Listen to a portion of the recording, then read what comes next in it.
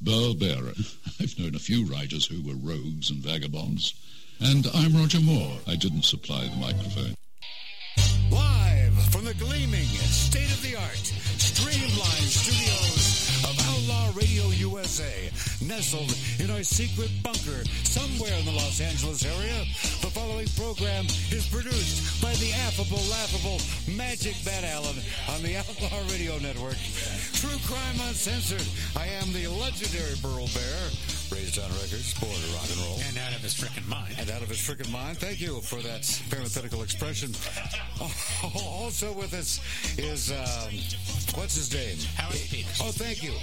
Manager to the Star. What pisses me off? Oh, we don't care. Yes, Mark we do care. Because I've introduced him 2-3 times already.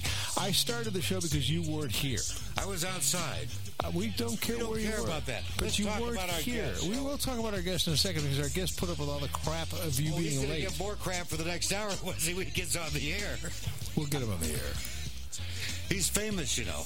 That I know. Yep. He's internationally famous. Well, let's not push it.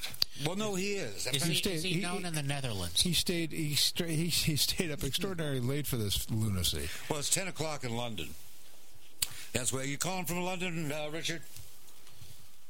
He didn't hang up, did he? Hey, Richard. I'm here. Oh, there he is. He's not so sure he wants anything to do with us now. I don't blame him.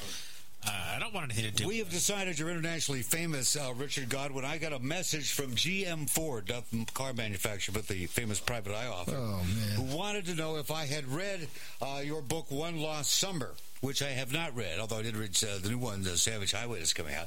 And he says it is seriously one of the creepiest books he's ever read in his entire life, and he absolutely loved it. So at least you're that's fun. You're famous with GM Ford. Richard, you've had a taste. I don't know if you've been listening before the show actually started, but you kind of have a taste of what you're in for. And what you stayed up so late for. It's just so late. On the other side. The guy who writes this kind of stuff doesn't go to bed at 7. It sounds like you guys should have been in the Mothers of Invention with Frank Zappa. God bless you for saying that. Thank you. Yeah. Well, I've stayed in 200 motels. Whoa. Oh, yeah. I bet you have. and the guy who steals the towels in that movie. You changed the towels? He steals the towels in the movie, in the cartoon. 200 Motels, okay. Frank Zappa. He's a friend of mine. So there. And he was great. I like Zappa a lot. Frank Zappa was a very good friend of mine. See what a small world Seriously? it is? Yes. I love Zappa. Let's pick out a very good, but good. Did a few tours with him. But let's move on, though. Okay. Anyway, so those of you who are not familiar with Richard Godwin, and you will be by the time this program's over, he's author of critically acclaimed novels such as Apostle Rising and Glamour, One Lost Summer, North City, Meaningful Confessions of a Hitman, and his new one, which I just read, which is coming out at any moment, called Savage Highway, is one of the most delightfully perverse books I've read in a long time. I couldn't wait to get Richard on. He's so different than the normal. He's not normal. Well, that's what my is point. Normal? There is no normal. What is normal? Kinsey said, there is no normal, there's just what you enjoy. Right. Exactly. I mean, we're living in the age of conditioning, are we not, gentlemen? Perverse should be distinguished from perverted, for those of you who do not have a dictionary out there.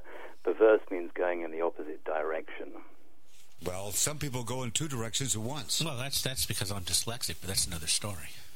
Did you just do the dyslexic joke? Yeah, Did you just do me doing the dyslexic joke? No. Oh, okay. No, we'll be doing a quadraphonic joke later. Meanwhile, I didn't mean to interrupt you there, Richard. Now, okay, prior to the show, Mark C.G. Boyer and I were discussing you and my nephew, Todd Goldberg, with whom you share some similarities. Who is your nephew, Todd Goldberg? Todd, you should read Todd Goldberg's books. They're really sick. Okay. Richard, here's you the mean deal. thicker than the government? Yeah. Well, there you go. What happens is that possible? Yes. Every 2 or 3 weeks, he comes on here and drops the name of his nephew, Todd Goldberg. None of us even know or have a clue as to who Todd is. Todd's been on the He's show. made him up, hasn't he? Yeah. No, Todd has been on the show with Rabbi Borovitz, remember? Yeah, I wasn't here that day. Oh, you weren't here that day. That's why right. you don't remember. His brother, Lee Goldberg, is also a best-selling author. Again with the Goldbergs. Well, they're my nephews, No, and they're but best-selling you know Matthew Lee? There's a Matthew Lee Goldberg I interviewed who's a New Yorker. He's written some quite good books. There's another Lee Goldberg. Yes, Lee Goldberg, who currently writes books with Janet Ivanovich, so it means he has all these New York Times bestsellers I can grab. He doesn't do anything with Stephanie Plum, does he? I have no idea. He does all sorts of strange things.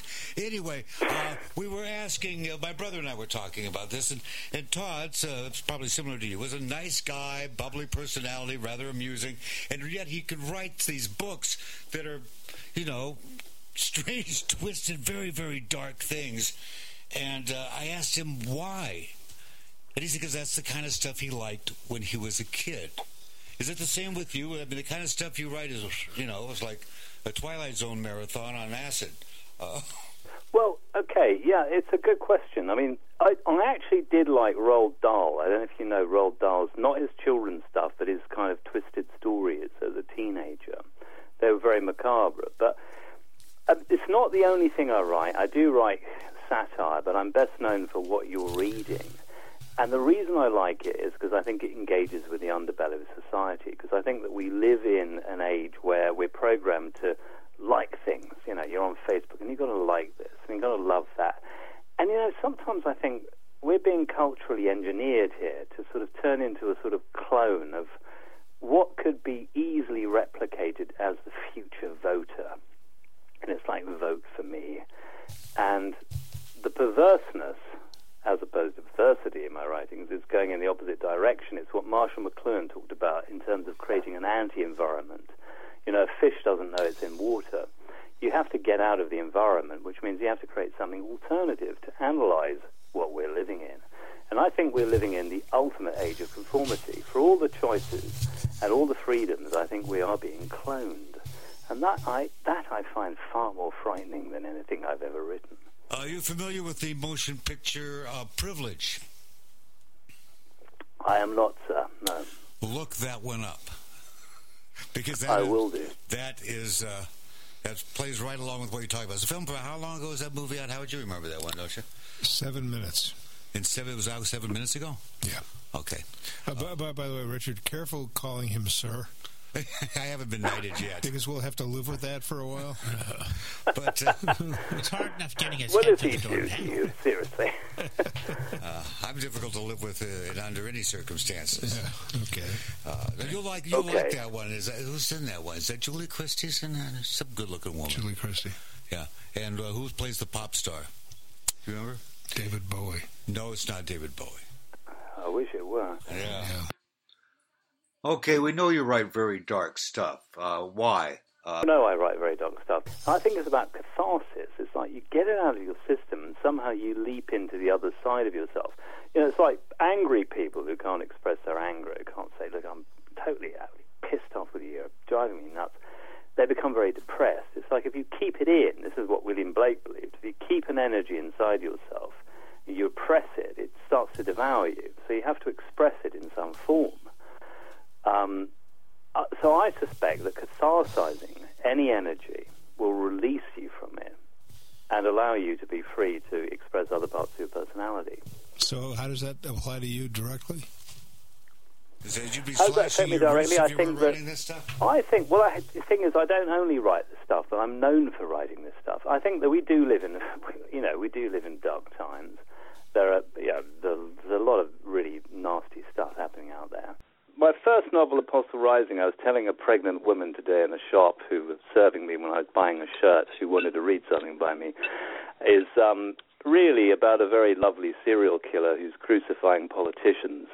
And many notes written to me saying, well, I hate politicians too, and I love this killer who's still on the run. It's slightly creepy, but, it's sort of kiddie stuff, really. I kid you. Mr. Glamour #2 is borderline horror. One Lost Summer, which I think is not that creepy. Not that creepy. It's more psychological. And then there was the erotica one, which I was asked to write by Italy. So no, not creepy. Confessions of a Hitman, not. Meaningful Conversations is satire. Paranoia and the Destiny Program is sci-fi. Ron Crowd is just hard-boiled. The one that's out newly in the last day, Savage Highway, is, you've read it, and I'm going to have about 7 more published this year. Prolific. Go ahead, Howard. Did you say, why am I so prolific? You have no life? No, I just write fast. I don't consider writing work. I used to work.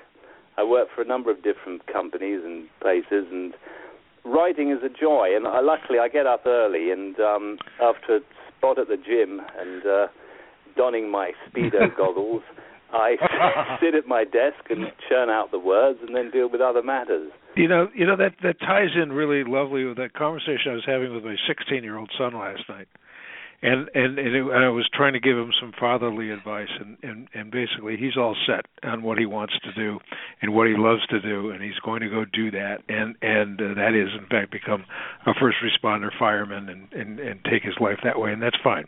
Well, but I told him, I said, that's good that you got that and that you feel that way about it. And he does work for the L.A. Fire Department. And I said, okay, the advice is this, and it just echoes everything you just said, and I'm going to tell him we spoke today.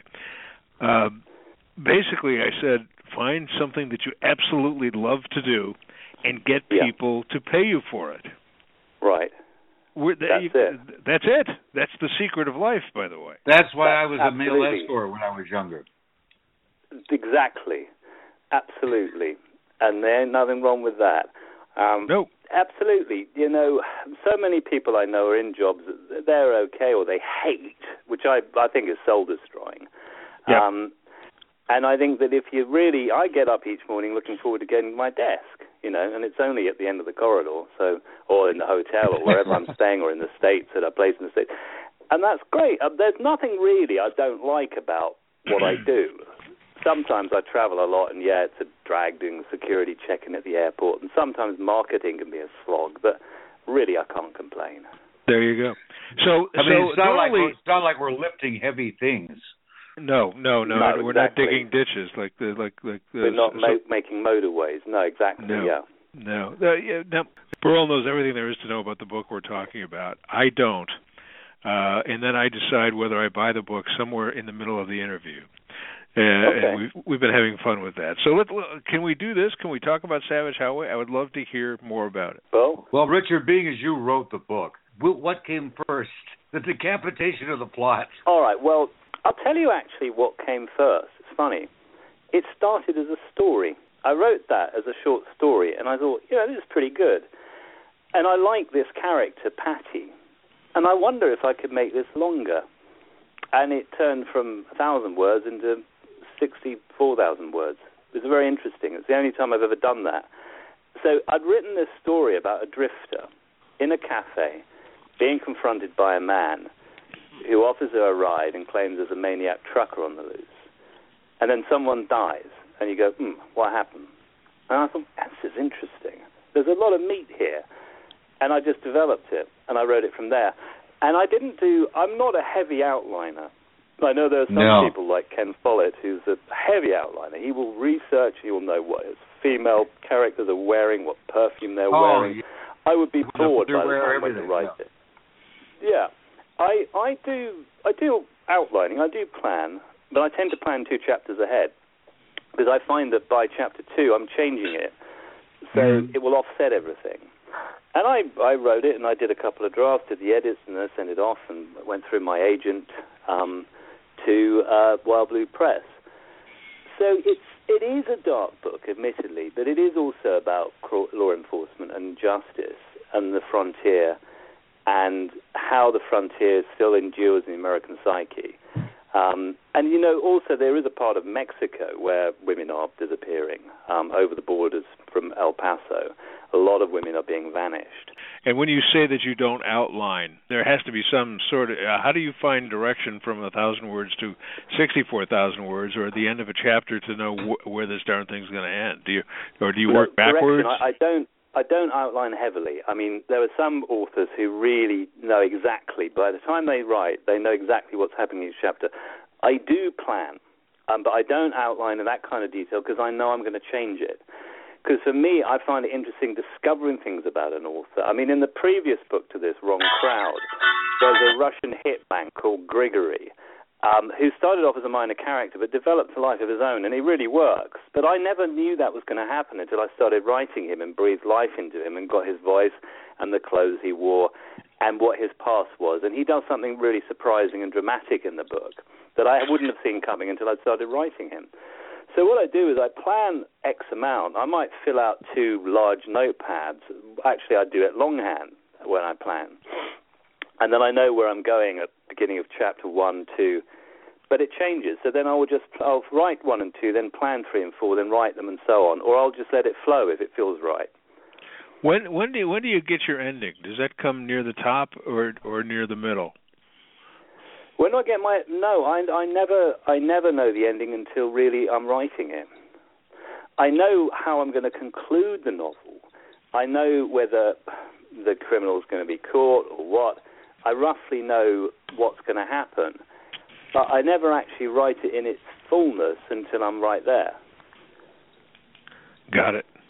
I got it. I find it fascinating. So to lay this planning over Savage Highway, take us through that journey. Yeah, well, as I said, I'd written the story. It had been around for a while, and I kept going back in it, looking at it, and thinking, what should I do with that? And then I thought, let's see if I can turn it into something longer. I mean, I'm looking at files here in my office of Savage Highway, and I went through several edits. I even, in the end, printed it out and went over it again longhand. But the core characters are this drifter Patty, who has been raped. I'm not going to give any of the plot away. No. And she's in this area, and she's looking for her missing sister. And she encounters a journalist called Johnny, who's a good guy, Johnny Sullivan. And he is out there looking for a story. He's heard about the disappearances. But there are 2 very corrupt cops in the area. Franklin Norman is probably the worst of the 2. He's described as a man whose face is unreadable, who has one eye that is lapis blue and the other mantis green, as if 2 men inhabit him. Oh, God. And he gets up to some really nasty stuff. And Johnny discovers that years previously, a serial killer called Donald Lake had escaped while in transit between prisons and had police help. And the truckers are somehow involved with the disappearances. So it's really these 2 characters and then a couple more up against the cops trying to find out what's going on. There's a mysterious Mexican called Valentino de la Cruz, who is also looking for his missing sister, who starts an affair with the wife of a recently murdered businessman whose wealth funds the police in the area. So obviously they come under scrutiny. So it's a sort of the battle of, the small guys against the big guys, police corruption, law enforcement, justice, and it's very much a novel about predation. Interesting. Should this be the first book? Because, as you know, I haven't read you yet, and I want to start. Is this a good beginning, or should I start someplace else? What? Okay, run that past me again. Well, I want to start. I've not read your stuff. I love talking to you. I've talked to you a couple times now. I want to start reading your stuff. Do I start with Savage Highway? Okay. Or is there someplace else? What you like to read? What do you like? Oh, I like We like 16-year-old twins. Well, but I don't read them unless it's written on their yeah, on their forehead. No, yeah. And by the way, somehow edit that out because I don't want anybody to know about that. And so, no, I'm kidding, and it's not even. That's not funny. What do I like? I mean, God, somebody asked me what my favorite book was the other day, and out comes The Good Earth by Pearl S. Buck. So you go figure what do I like. Okay. Well, I mean, you certainly, I think you may well enjoy Savage Highway. I do think it's a good book. I know I wrote it, but I think it's a good narrative. Burl may add to that. I always say to anyone who wants to try me, One Lost Summer. It's a much gentler book. That novel kind of wrote itself mysteriously. It was an absolute joy to write. And it was as if I was being dictated to and just really writing down the words. And it's much more a Hitchcockian psychological thriller. It's much gentler. There's no murder in it. There's an act of manslaughter. But it's actually creepy in a different way because it's psychologically creepy. It's about a filmmaker called Rex Allen who moves into an area in a heat wave and finds himself living next door to a very beautiful woman called Evangeline Glass, who he is convinced is not Evangeline Glass, but a woman named Coral. And he starts spying on her, discovers she has a lover, and he blackmails her into playing a game. He wants her to meet him once a week and pretend she's Coral. And things start to unravel fast, and it seems that there's more to this than either of them realize. And it leads to absolute disaster for everyone concerned. Wow. And the joke proceeds from there. Yeah. I got it. Yeah. Well, when you say Hitchcockian, you kind of draw me in. And when you say gentler and no grisly murder, manslaughter, that kind of draws me in. So high interest to me to maybe start there and then move to Savage Highway. But yeah, those... that's a good One Lost Summer. Yeah, try that. Yeah. Now that's the one that GM Ford was raving about. He loved that one. Oh, really? Okay. Interesting. That's a great... Well, thank him from me. I got a question for you because I ran into a situation, writer to writer here, that I'd never had happen before. I'm writing this novel, and I have these bad characters, of the bad ones, and suddenly it occurs to me, something I'd known for years and years, and that is how anger works. If you're in your car and someone rear-ends you, smashes you, you're going to have an anger response, you're going to get out, you're going to be mad as hell at the person who hit you, until you see that the reason they hit you is because someone rear-ended them. Your anger then goes to the next car. But if you see that there is a line of cars stretching all the way to the horizon, there is no specific place to put that resentment, that personalized anger, and it dissipates. Well, the reason these people are cruel, evil, mean, bad, and nasty, they were rear-ended. And someone rear-ended the person that rear-ended them. And it goes on into multi-generations. So I started having compassion for my villains. I didn't want them to be punished. They're being punished enough being villains. So how do I get these people out of it? How do you get them out of... How do I get them out of being punished? I've developed a great amount of compassion for my villains. It's going back to the car analogy. I think that and the anger thing. I mean, writers will make readers angry. You're going to feel outrage. I mean, James Lee Burke, who I think is a brilliant author, is extremely good at placing Robichaud in situations that outrage you to the point where you are going to justify the mechanisms of the revenge tragedy and let him go in and shoot people in the spine and throw them down burning stairwells. Because he's built up great antagonists. I mean, you're talking about the villains and the antagonists. Now, the car thing, before the anger, there's a flash of fear and impotence. You can't control it. And then comes the anger. The anger's re-empowering. So you're angry. You want to point this at someone. But then you can't because there's 100 cars in there. You're right. I don't think there's a lot of case studies psychologically that show, obviously, it's atavistic. It's like James Joyce's story Counterpoints. He writes about this in Dubliners, that, you know, the boy at school is being bullied and he bullies another boy, and then the father's being messed around at work, so he slaps the wife and the wife argues with the sister, and it goes on and on and on and on. Equally, I do think there are some people who don't necessarily have that, who are just actually bad. I don't mean this in a religious sense, but I think there are some people with DNA that has wired them up, and you can't necessarily find any specific things. They didn't have it that bad. You also have people who went through terrible things and come out with incredibly virtuous characters. Well, you see, the killer in my first novel, Apostle Rising, has not been punished. I partly did that because I think there's a sequel to the story, which I think there is, but also, in a strange way, I think because of the political corruption represented, there was a certain sense of not a moral vindication, but a plot vindication for his actions against politicians. you could simply write an amoral ending. Ben Jonson, the Jacobean playwright, who I think was one of the greatest playwrights who ever lived and who is not well known enough because he was competing with William Shakespeare, wrote notoriously amoral endings to his plays. The Alchemist is about a group of servants who have been left in charge of the house by their master, who set up a contrig on the local greedy, nasty people in the area, trying to sell them the philosopher's stone, practicing alchemy. But really they're running a knocking shop, and they're ripping all these people off. And the master comes back and finds a man locked in the toilet with a rat stuffed in his mouth, dildos, graffiti on the walls.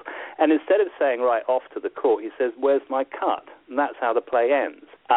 So you could represent it as an amoral universe, or you could, if you are sympathetic with your characters, if you feel compassion, you could actually give that background. You have to, you show the actions, so let the reader judge them, give the background, bring in the sympathy factor. And remember, passion, I mean, these characters may be acting from passion. Passion originally meant getting your spirit through your own suffering.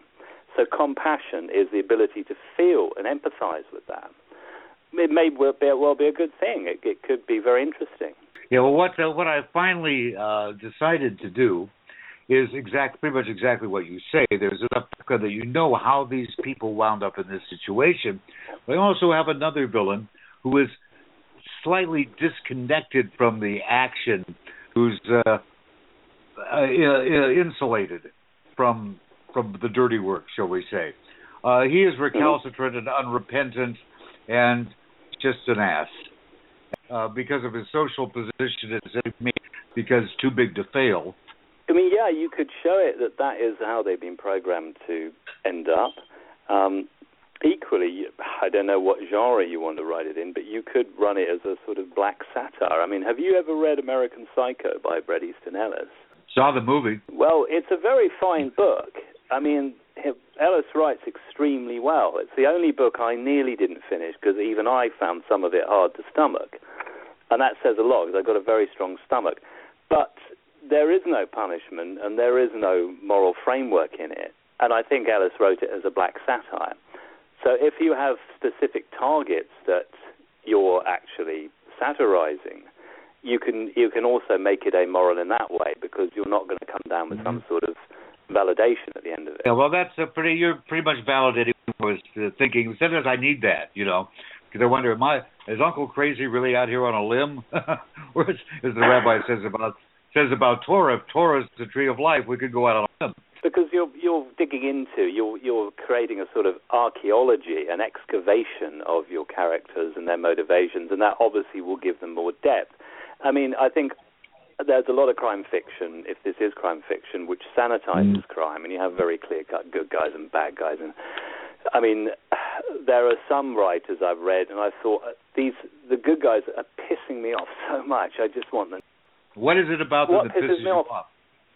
There's a certain group of formula fictions which are well-written, entertaining, but they always bring it back to this really schmaltzy family picture, which is really, it's like, it's, the obedient wife and the dutiful husband, and it kind of, I think, oh my God, this is like, they're so tedious. They're so, Like, in fact, I wrote a line in I think it's in Headlock, where I said, if this had been an end of an episode of Fury, the horse would have laughed. There's a TV show in America called Fury, and at the end, it was always like that. It was Gramps and the kid and the horse, and they would laugh, and the horse would whinny, and all is right with the world. And he's like, oh, my God. Right. And there's a scene like that in the book, and the narrator says to the audience, if this was an episode of Fury, the horse would laugh. He felt that way about the scene. I think that there's a certain line of thought that when you're representing crime, you have certain duties to represent certain family situations. I think that's absolute bunkum. I don't think that's art. It's like I used to watch The Waltons as a kid. I don't want to, I don't want to write scenes in which everyone's saying, good night, Jim Bob. You know what I'm saying?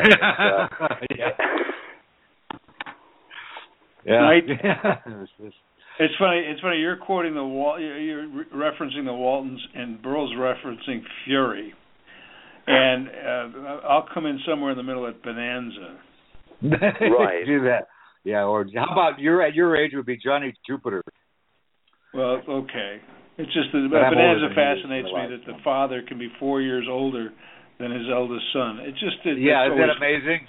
Yes. Oh yeah, it's true. I mean, it's these sort of. I think that there is in publishing a level of social engineering going on, and I think you can see it in the young adult movement, in which they can kiss, but there shouldn't be any heavy intimations of sex.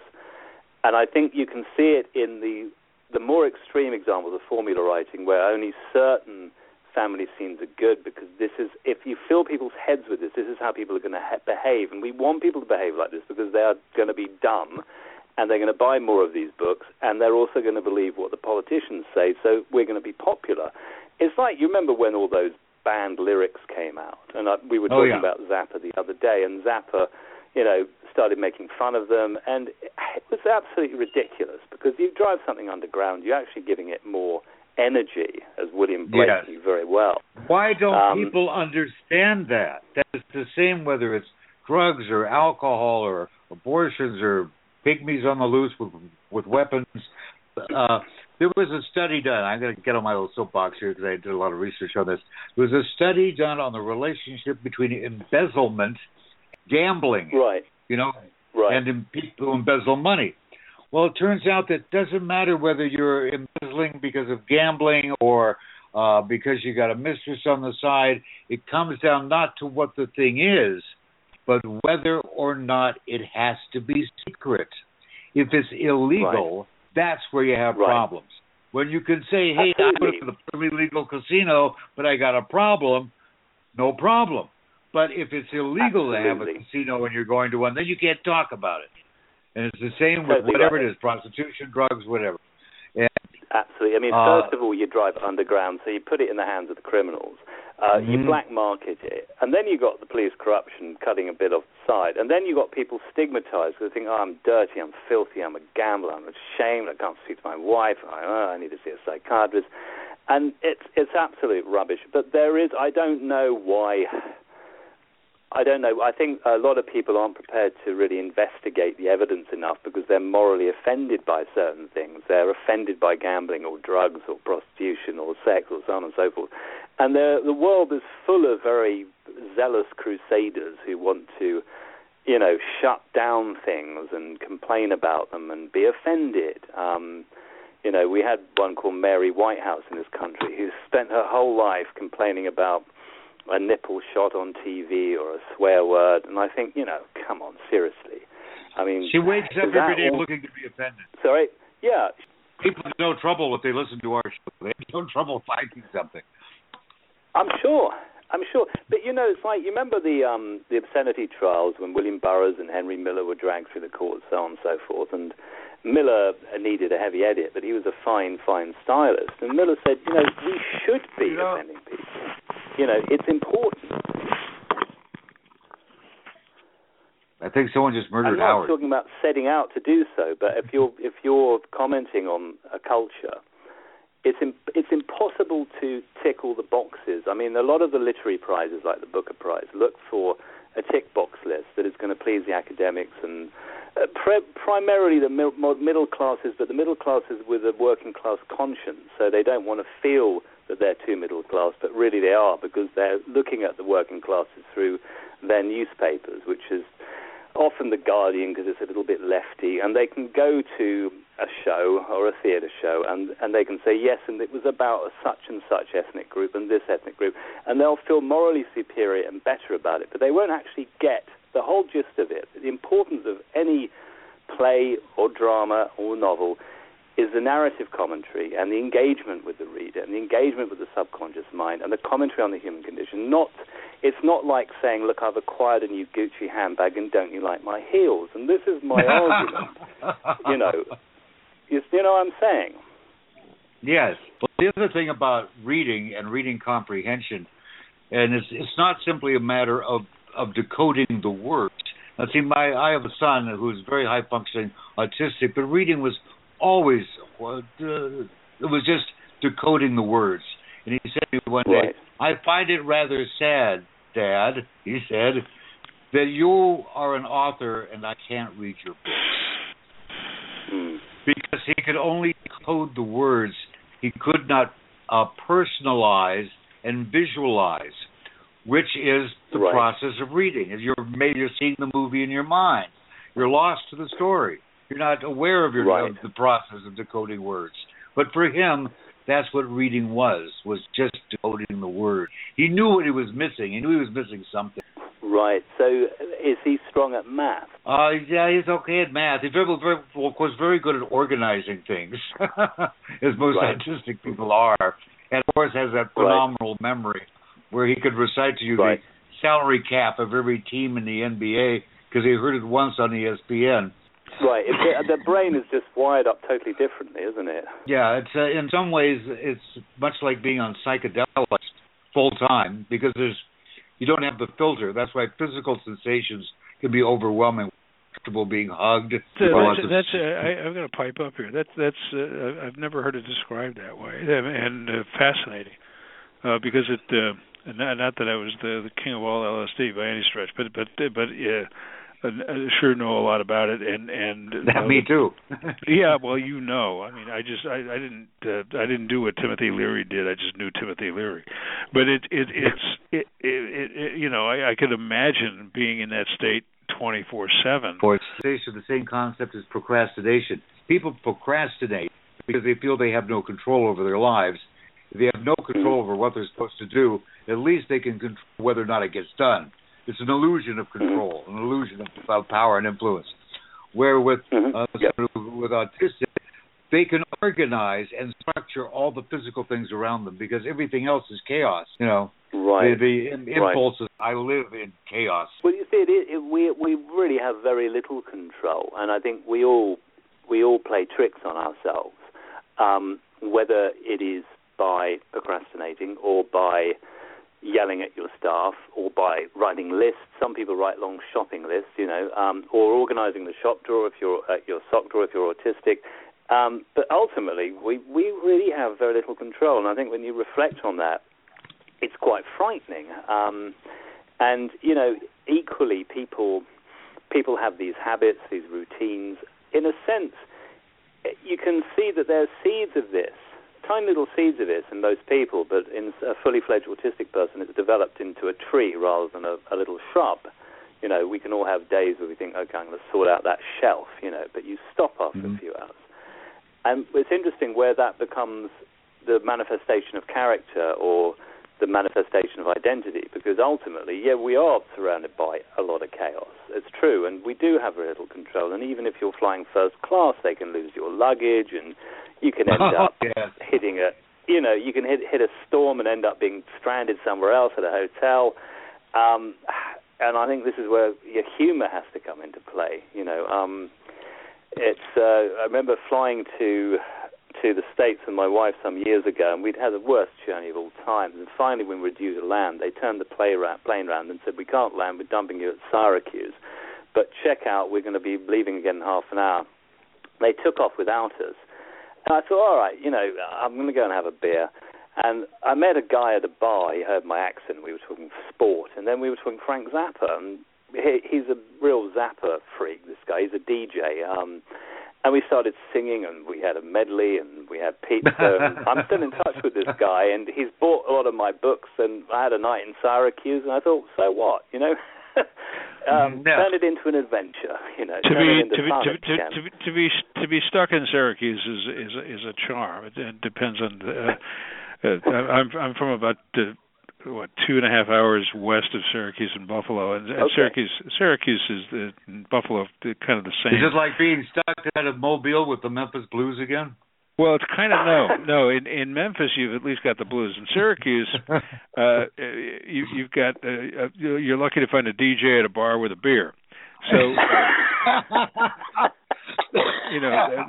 Richard, you really scored that on that one. Okay, you lucked out. He's a nice guy too. I'm sure of it. He emails me from time to time with Frank Zappa lyrics like "Just Me and the Pygmy Pony," and then says, "I read your latest one. I'm really glad I met you at cocktail hour before reading your evisceration scenes."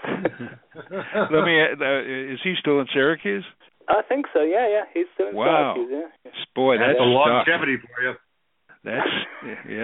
That's stuck in Syracuse. The others is a college and then snow. Right. Those are the two exports. This is in the summer, luckily. What excitement! How old? Excuse me, I got to ask you a question. How old are you, Richard? How old am I? I'm 52, sir.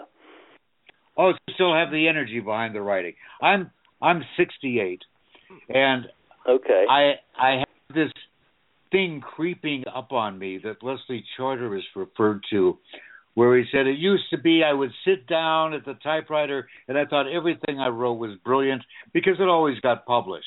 He says, the older I got, the more critical I became of my own work. And so finally I said, I better stop before I screw this all up. There's that temptation to rewrite and rewrite. And if you rewrite enough, there's nothing left. I write it. The next day I read it. If I might do one gloss, and then I move on. Because if I stay on it, I'll kill it. Yeah, there is a fine line. Who said that? That you were quoting someone there. Leslie Charteris, creator of the same. Okay. Yeah, you see, there's a great line in an Albert Camus novel, The Plague, which I had to do in French at A-level at school, but there's a character in there called Father Panelou who's trying to write a novel, but he wants to write the perfect first sentence, and in the whole year of this novel, he never gets past the first sentence.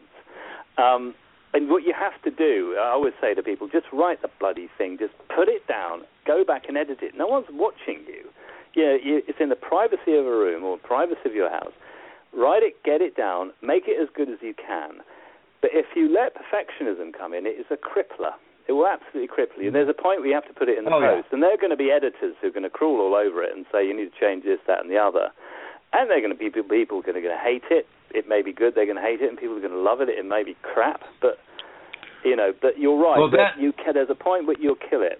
Do either of you guys ever write for just hardcore for the editor? Knowing your editor and knowing your critics and knowing then is your audience last? I mean, are you first? No, because sod the bloody critics. And I'm sorry. I'm writing for the people I know who like what I do. And exactly. I'm just writing to have fun. What is the writer trying to do, and did he or she achieve it? Not did it offend me or did it upset me or so on. There are some good reviewers out there, some lousy ones, but for me they exist really quite low down in the food chain. The artist is the person with the talent. And, again, it's a predatory world. And Elmore Leonard said some of the best stuff he wrote was when he was just having fun, and I agree with him, But that's going to come through. I'll tell you a story. I don't know if you're familiar with Philip Margolin, author, whose big bestseller was Gone But Not Forgotten. It was a murder mystery. Very clever. I really enjoyed that book. And I met him. In fact, the first short story he ever sold, he sold to the St. Mystery magazine, which I thought was kind of ironic. But he told me that when he got an advance of $3 million, so they've given an advance of $3 million, and then he gets a call from the editor who says, "Are you ready to get to work?" He says, "Well, what do you mean?" He says, "Well, we paid you $3 million because we see a diamond here, but it's still a lump of coal. So get ready to take some notes.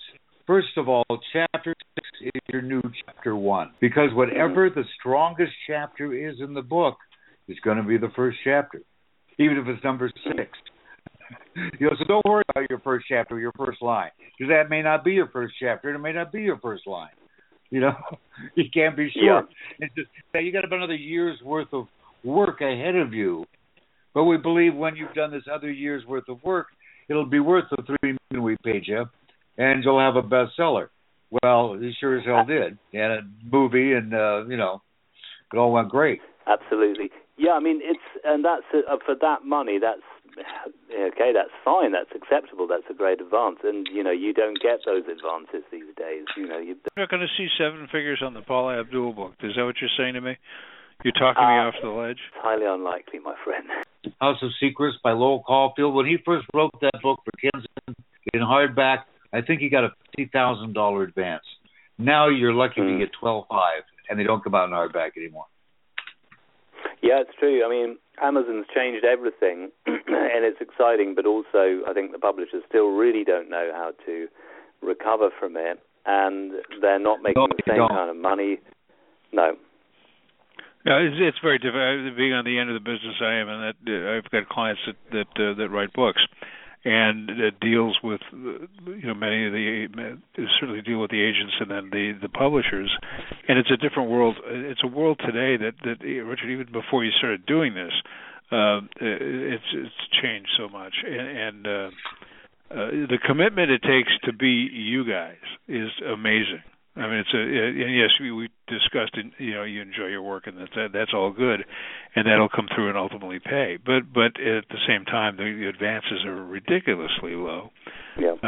If at all. Well, yeah. Even look, I'm working a major biography of a very high-profile individual in the television business, and the story is great, and the stories are great. And they're historic when it comes to American television.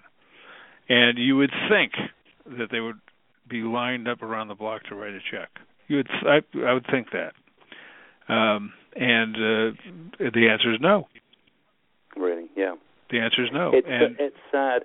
I mean, you have to push and push. And I think, to be a writer, you need the love. You're not, as my, the great Elmore Leonard said, you're not going to write a billion words to find your own voice if you didn't love doing it. And you've got to be able to write. And I wrote for years on my own, so I wasn't looking for, recognition necessarily. And I would always write, even if publishing folded tomorrow, I'd still keep doing it.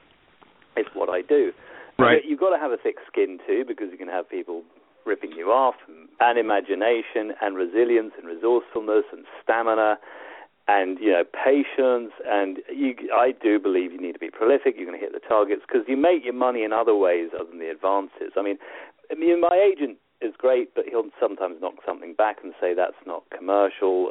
I recently placed two things that he didn't want to handle with a very good Canadian publisher called X-Starters Editions, who sent me an advance. I nearly fell off my chair when I saw the check. I thought, this is incredible. This is great. A very well-respected Canadian publisher. Including a science fiction novel about 4 genders, which I don't think has been done before, which is quite interesting.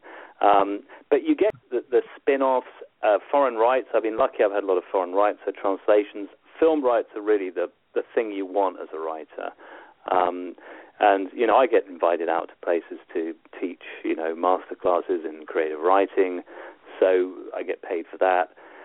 But, I work extremely hard, as I'm sure you both do. And I think when you are working for yourself, which we ultimately are, you do work harder. Well, it's working. People ask, you work for yourself, you have your own business. That must be amazing. I go, it is, except at 3:00 in the morning, I'm looking in the mirror and I see my boss. And yeah, you're working for your employees. That's no fun. And your boss is saying you forgot to do this, and the list goes. The list is deeper than any list that anybody has in the company. It's the deepest list there is. Yeah. Well, the other thing I'm responsible for it. I mean, I've been in situations where I have 3 computers on my desk, 3 different books on 3 different computers, and I'm swiveling in my chair because there's deadlines. You do, and you do, every so often you need a break and you need to kick back. I mean, I think Stephen King was right, write every day. It's not always possible to write every day. I don't write if I'm getting up at 2 in the morning to fly to the States, but I have been known to sit in a cafe at the airport jotting in a pad, seeing an interesting character, making a note. It's what you do. I mean, Burl, you've written the Saint books. I mean, I grew up watching Simon Templar and Roger Moore. Did you see the TV series that he did of the Saint? Oh, of course I have it. I have for Write a Saint, A Complete History. I saw virtually everything. The only thing I hadn't seen was one of the French films, and I hadn't seen Louis Hayward Saints Girl Friday until after that book came out. In fact, my editor said, how come you don't devote as much time to Saints Girl Friday as you do the other movies? And well, because I can't find the damn thing. Well, we write, so, I mean, that's slightly different to what I write. I mean, I loved that growing up. I mean, but you tell Howard, what did you make of Savage Highway? Because you sent me some interesting emails when you were reading it. I was telling him, I said, remember you were a kid, if you were like curled up on the couch and your favorite horror movie was on, or maybe it was a Twilight marathon, you may have been scared and freaked out, but at the same time, you were really comfortable. I said, that was what reading Savage Highway is like. It's like, oh my God, I felt so safely terrified, if I could put it that way. And I sent you some emails where I asked you if what was going on was internal rather than external. This was in the psyche of someone's mind, because you had all these elements of areas that are dangerous, places you don't go, where you stand back, where you're trapped into repetitive movements, like that Twilight Zone episode with William Shatner where he's in the cafe and you got that, little guy van and he can never leave town when all he really has to do is get in his car and leave. I find it interesting. In a sense, I think there was a guy called, Paul de Man wrote a book called Blindness and Insight, interpreting fictions and how, in a way, the reader brings their own interpretation to a fiction, and that's okay. And sometimes you can misread an author, but I hadn't written it with that in mind. But when you said it, I thought, actually, symbolically, that entrapment is there. Because I struggled to see how they would escape. And I thought, well, there has to be a geophysical boundary here, and there was, and I put it in the novel. But a lot of it is in their head, and I've often said to my wife, traveling around the States, when I go into some of these really old diners that are in the 50s, I said to her, I'm having a David Lynch moment. And my David Lynch moments usually comprise either of the waitress spilling coffee on my lap or the giant walking in and talking to me about a new work of art, or something very bizarre happens. 7 sets of twins walk through the door and start tap dancing, or doves start flying out of the mirrors. And I'm not taking drugs, seriously. I would in that case, but you're right. And I even have had cherry pie at that real diner, which is in up by Snoqualmie Pass in Seattle. Twin oh, really? Okay, It's a real place. Twin Peaks. I think Lynch is a brilliant director. I mean, fantastic. I mean, genius, probably. But it is that sense of the parallel universe. There are places you go to and you think, this is actually a stage set, it's a facade. If I go into that church, it's not going to be a church at all. It's going to be something else. I don't believe it. Yeah. There's a movie where a comet is going over, and it's one of these string theory movies where, because the comet's going over, if you go out of the house, when you come back in the house, it may not be the same house you walked out of. It's the same house, but in a different version of reality. I love that movie. Exactly. And, well, of course, the double is an interesting concept. In fact, that is going to feature in the next one coming up by Wild Blue in a couple of months, The Pure and the Hated, which is my Vermont novel, because I spend a lot of time in Vermont up there. And so that is all part of it. So we got to say goodbye. So I want to plug your book so people could buy it. Can't wait to buy it. I'm definitely buying it. And Howard, please let me know. Burl, give my email address to Howard, and Howard, please let me know what you think. And when I'm out in your neck of the woods, we can buffalo and buffalo, as Little Feet sang. And all right, thanks a lot. Bye. Richard Godwin's Savage Highway. Get it now from Amazon.com. You can get it in Kindle, Richard Godwin's, or you can get it in paperback. Thanks for listening, and in Richard's honor, here's some Frank Zappa and the Mothers of Invention.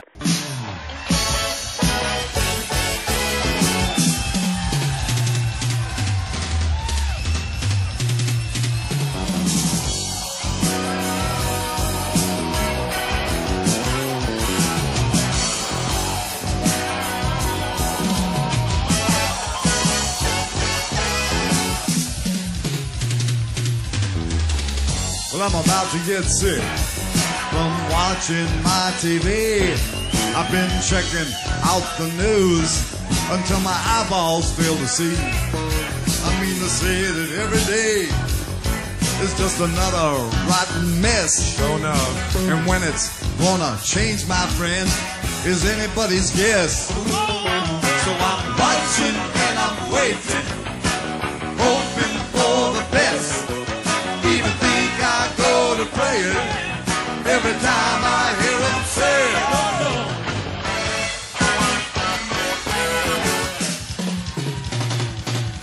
there's no way to delay that trouble coming every day. No way to delay that trouble.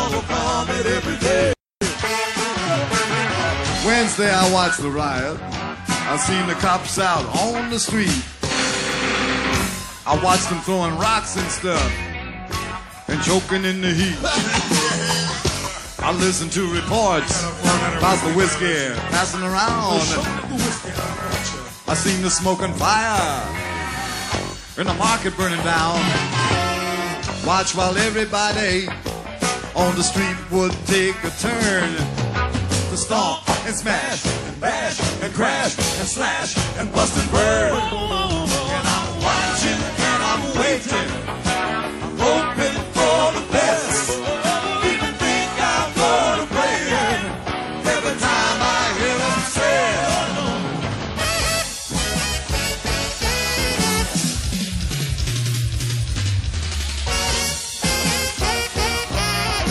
Does humor belong in music? I think so. It belongs in everyday life unless the Republic